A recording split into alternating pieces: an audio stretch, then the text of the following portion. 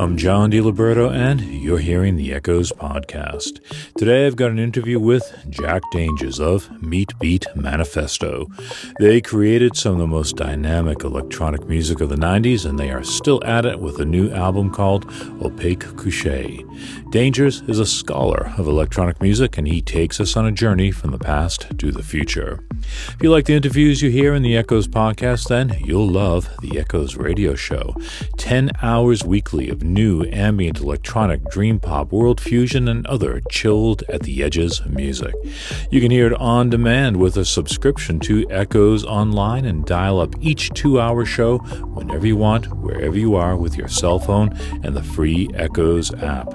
Go to echoes.org and find out more about Echoes Online and download the Echoes app from your favorite app store. Just look for Echoes Radio. And be sure to try out our $2.99 trial membership. Gives you a week of full access to Echoes Online.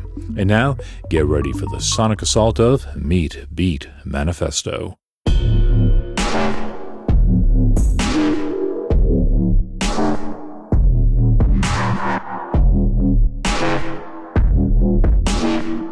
Meat Beat Manifesto is the British-born electronic project that has been taking a marauder's view of electronic music since 1987. The founder and only constant member is Jack Dangers, whose mom and dad named John Corrigan.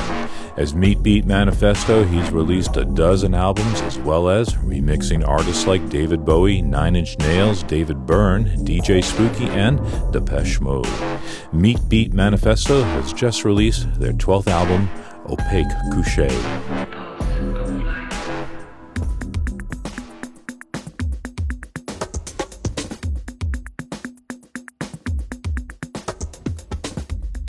When the 55-year-old Jack Dangers cites influences, there's the usual tropes for a man of his age: new wave music, hip-hop, Kraftwerk. But talk to him more, things go a little deeper. On one hand, there's a dystopian aspect to his music which comes from his youth in industrial England. Because I came from a background of working in heavy industry. I used to work at British Rail in Swindon, and all day that's all you would hear. You would hear these machines running constantly, people turning the wheels, which makes this crazy sound. I used to walk around recording things as well, and I used that in my music.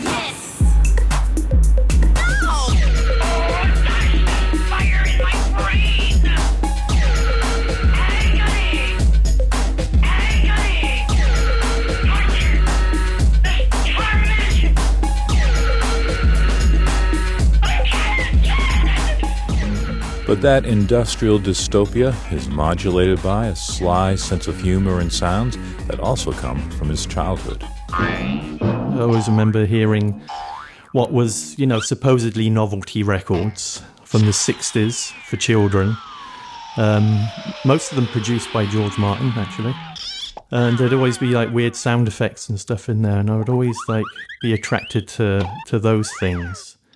Same as the Beatles as well. All the weird sounds they put in, all the pieces of tape and radio stuff. That was the things which poked out to me more than the actual music. Dangers uses sounds like these, along with more overtly musical ones, as well as beats drawn from industrial, hip-hop, jungle, dubstep, and other genres, to create the sound world of Meat Beat Manifesto.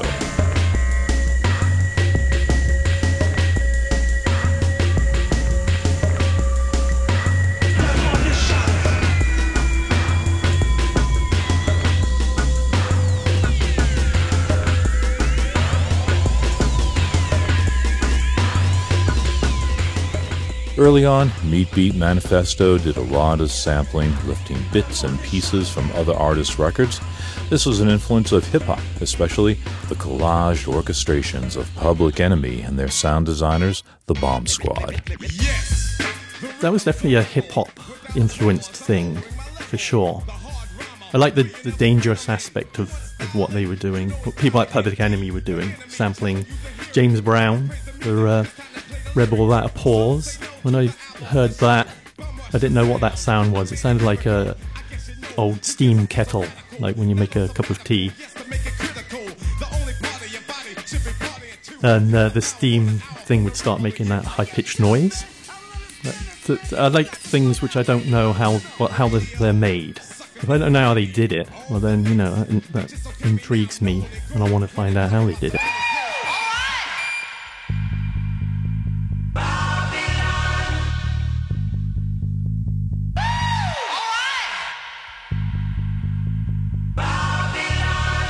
Burning with ecstasy.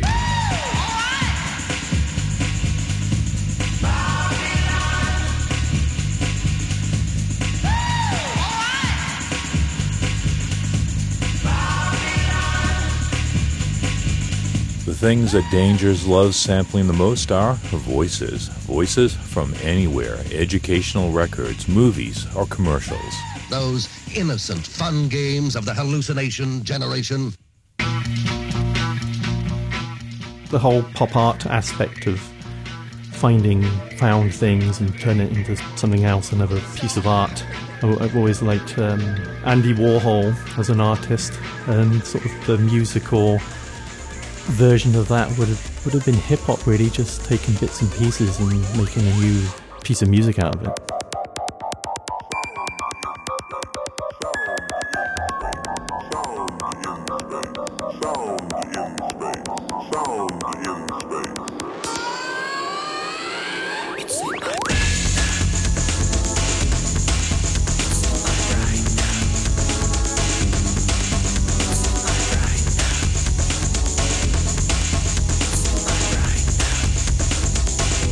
Sometimes Jack Dangers doesn't know where the voices come from, like this one on Break Test from his new album, Opaque Couché. Then I decided that I should meet Dylan the man. And I went over to his house. I looked in the garbage can, and the first thing I pulled out was that letter to Johnny Cash. So that voice on Break Test, is that A.J. Weberman? I really don't know, because I nicked it off a BBC radio documentary about the history of rock, and there was a segment on Bob Dylan. For some reason they played that tape, which is utterly bizarre to me and piqued my interest. So why do you think it's him? Because A.J. Weberman was famous for going through Bob Dylan's garbage and pulling out notes and things like that. Yeah, there was a whole thing on him. Oh, I didn't know that. So I'm going to look into him now. Hope he's not doing it in my trash. And he started expurgating his garbage, taking all the interesting stuff out and leaving me the diapers and kitty litter and things like that.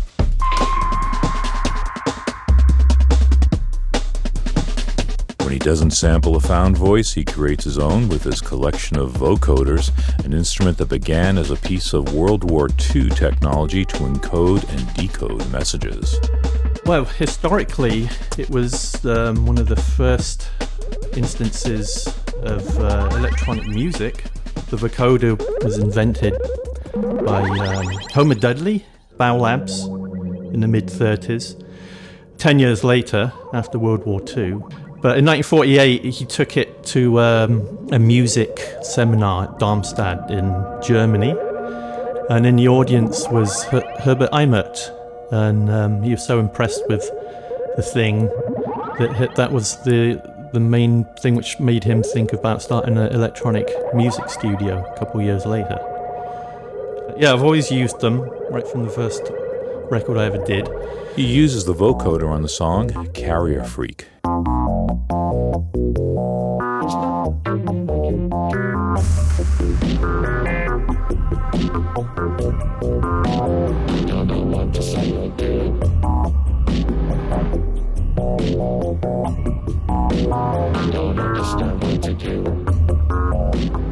Jack Dangers used to sample a lot of music, but other than found voices and noises, he does little of that these days. Instead, he deploys his collection of hardware synthesizers, among them an ancient and large device called the EMS Synthy 100.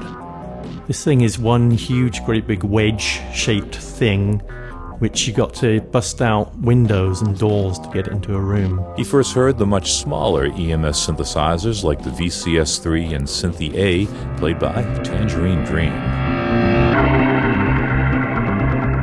It was on Rubicon. Because I remember, they listed their equipment, and it was on there.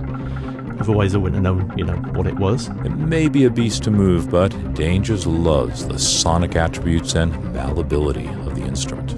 On conventional Moogs, you'd have to get a lead coming out of the oscillator to go into a filter, to go into an amplifier, etc., etc. Where on the EMS gear, you used a pin matrix system where you just make the connection with a pin, sort of like Battleship. And you can just start putting pins in anywhere, willy-nilly, and you'd come up with like these things you wouldn't really necessarily be able to do on a Moog, that's for sure.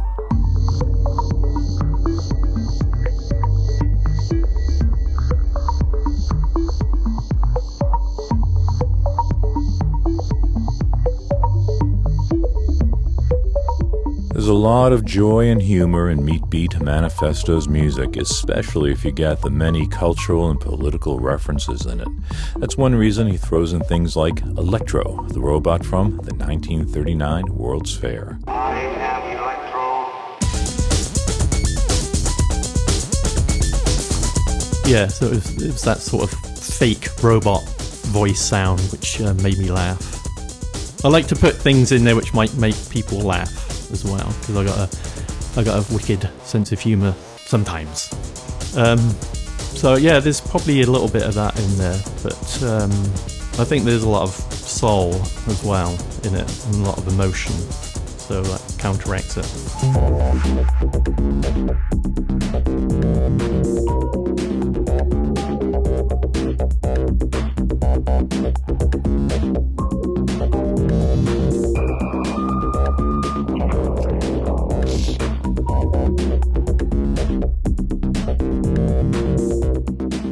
The latest album by Meat Beat Manifesto is Opaque Couche, which is the name of the supposedly ugliest color in the world.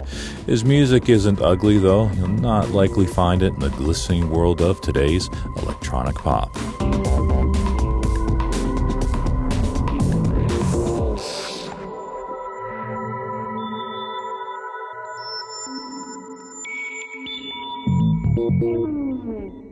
You can get a hold of Meat Beat Manifesto's Opaque Couche by going to echoes.org. There will be a link there in the posting for this podcast. Next week on the Echoes podcast, I've got a Flashback 50 to an Electric Storm by White Noise. This album, created by BBC Radiophonic Workshop musicians who were moonlighting, influenced a lot of people, including Jack Dangers.